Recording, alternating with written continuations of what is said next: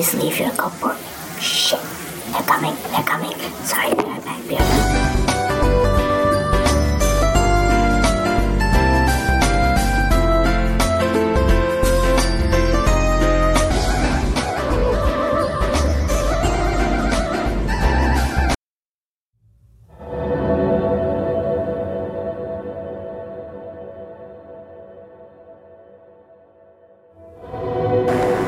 They're going to Mars.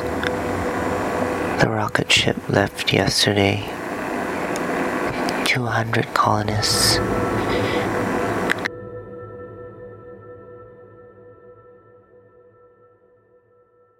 But White is on the moon.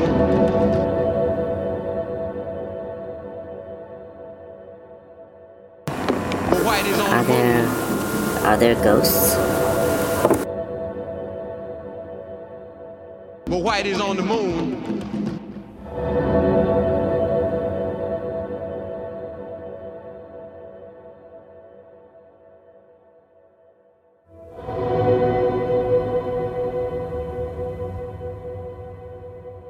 But White is on the moon.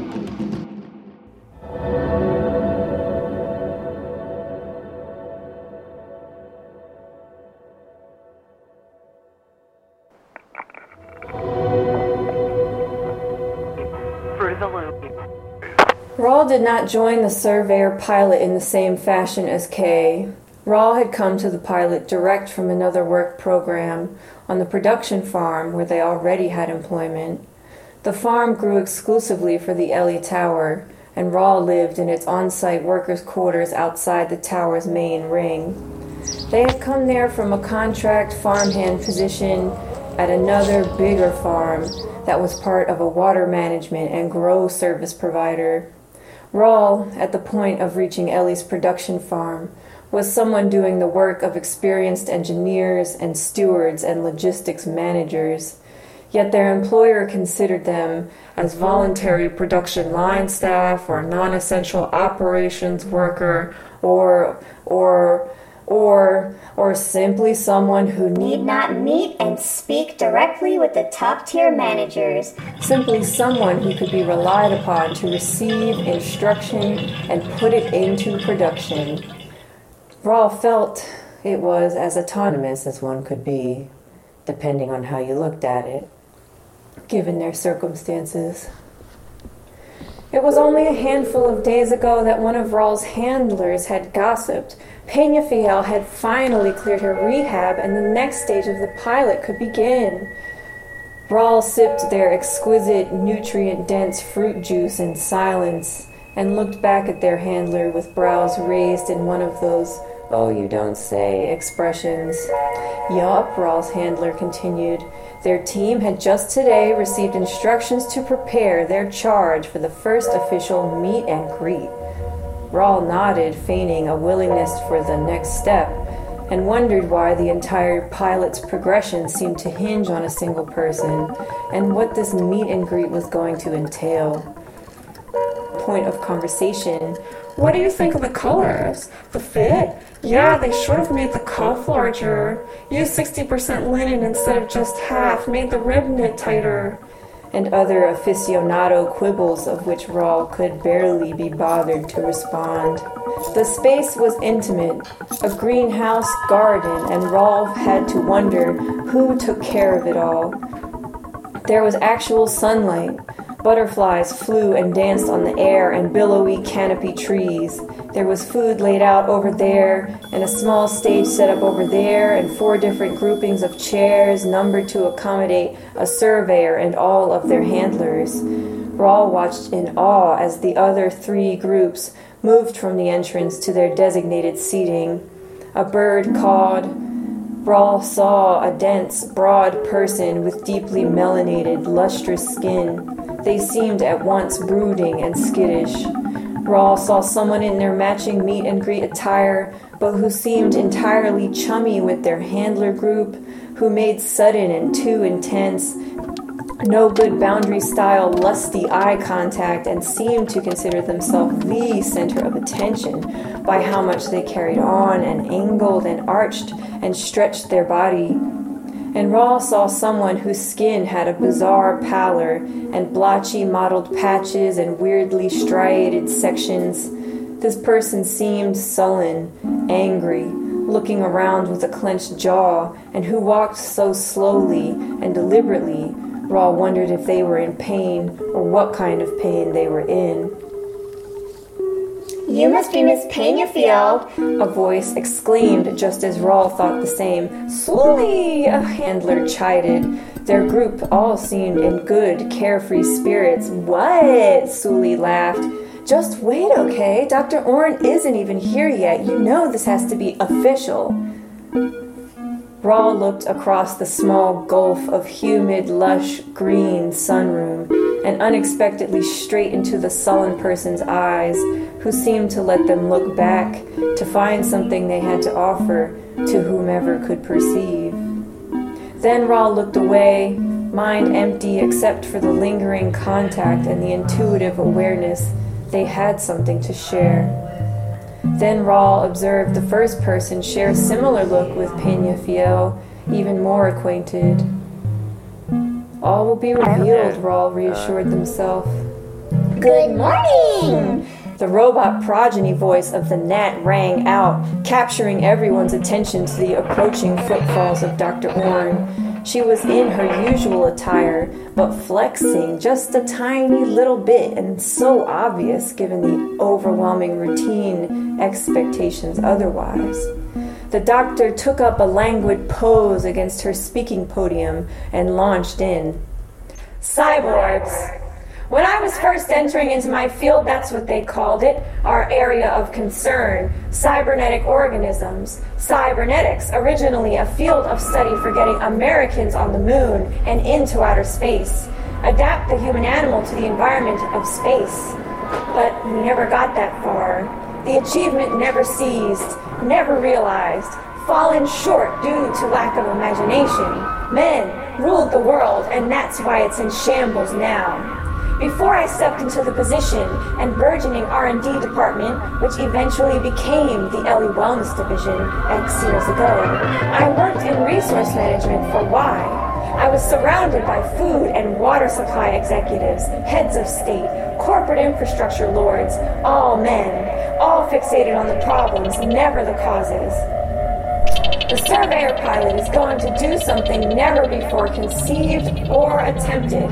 Reclamation and rehabilitation and classification of environmental health factors and hazards based on entirely reimagined human frameworks, putting people at the center of rehabilitative wellness care rather than continuing to cordon them off in environmental bubbles.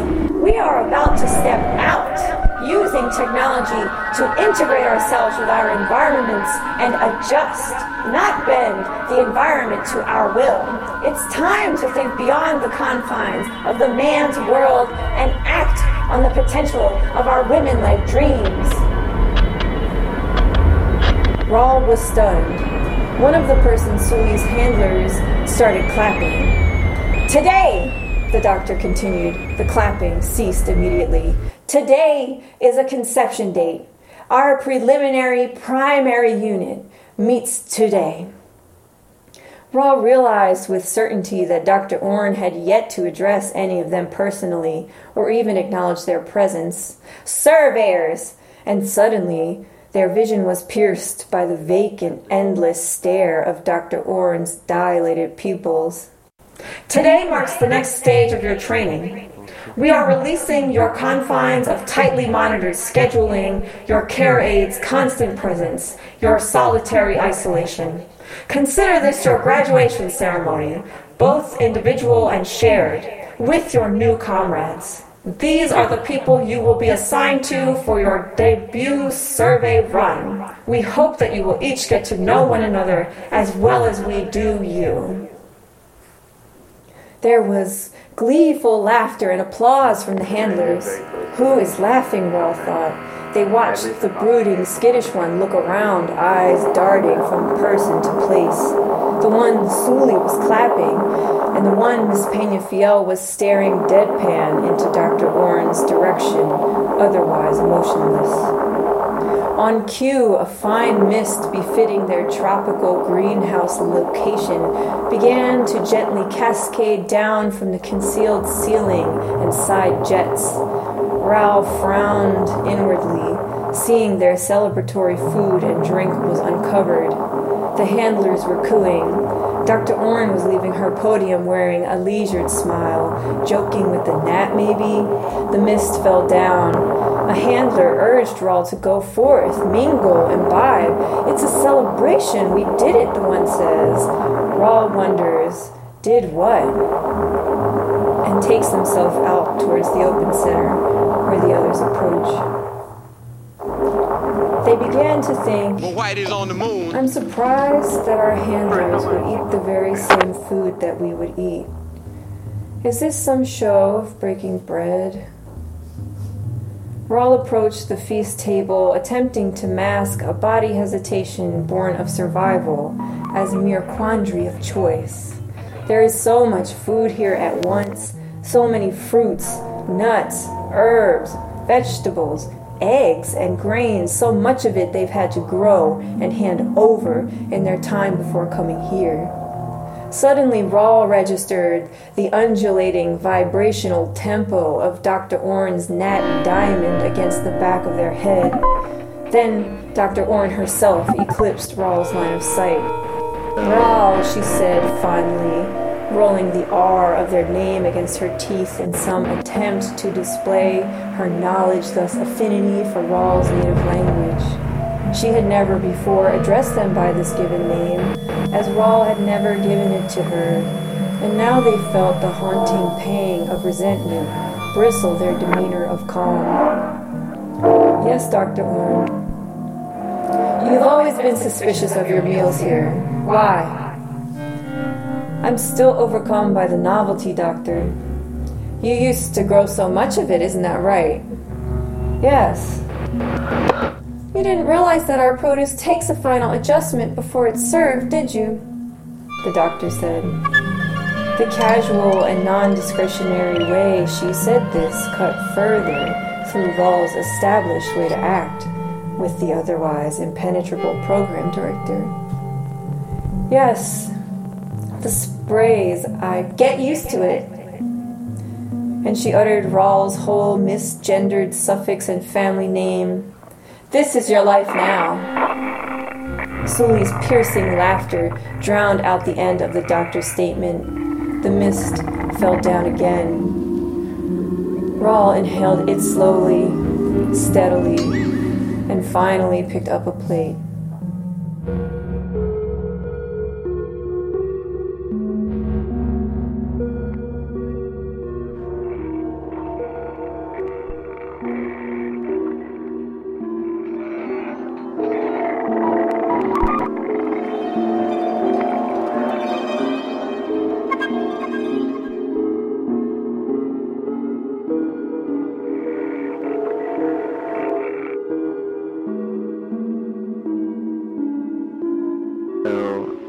Have a listen and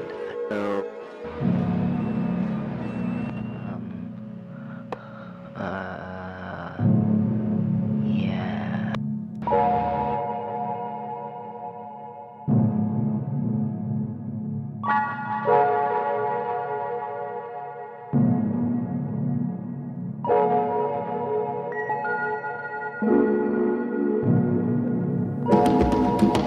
A rat done bit my sister Nell with Whitey on the moon. Her face and arms began to swell and Whitey's on the moon. I can't.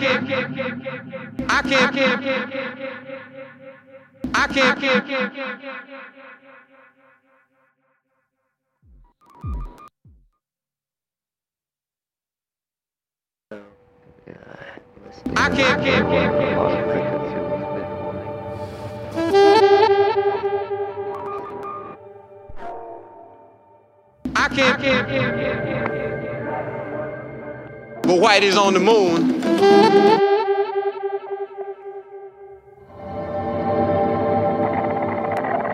Who gets left behind? And who gets to go? What is the scheme under which they left for Mars on that shiny rocket ship? regardless of who is there. And I'm not saying it's no one. What happens when the logic of entitlement to land, to a place, gets spread across the stars, when the logic of empire, the logic of colonialism becomes the basis of humanity's expansion into the world, into space, into the universe? Who will die? Whose new world will it be? Who gets to wonder about the stars? Maybe that's the other side. What you lose when you travel. Who you leave behind. Whose empire you brought. But Whitey's on the moon. Like the mycelia of a fungus, growing and growing and growing across the stars.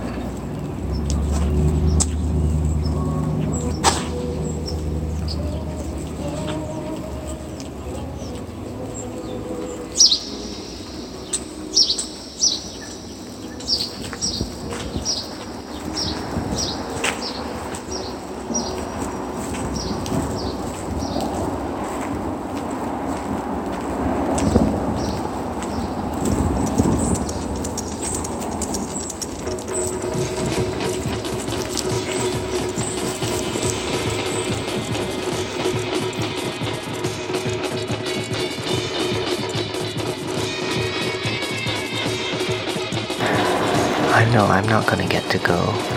I don't think my children will get to go. I think we're gonna die.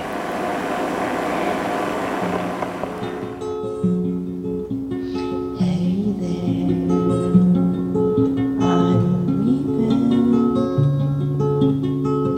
The world has passed me by.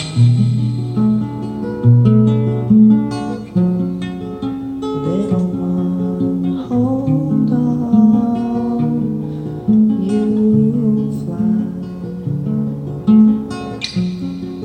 I'm going to outer space for the grass and green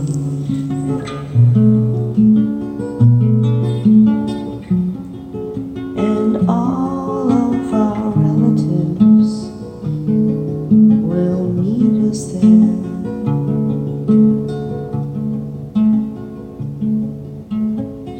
Sleep, little feather, sleep, little feather, sleep while you are not alone. Flies the little bird, sleep, little bird, when the grass is green, I will carry you home. Sleep, little feather, sleep, little feather, sleep until your wings are grown. Fly, little bird, fly, little bird, when the grass is dead, you will carry me home.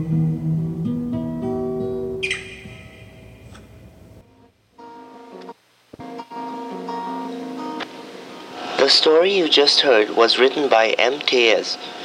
M. Téllez is a heavily cyborg storyteller and sloganeer from the 215.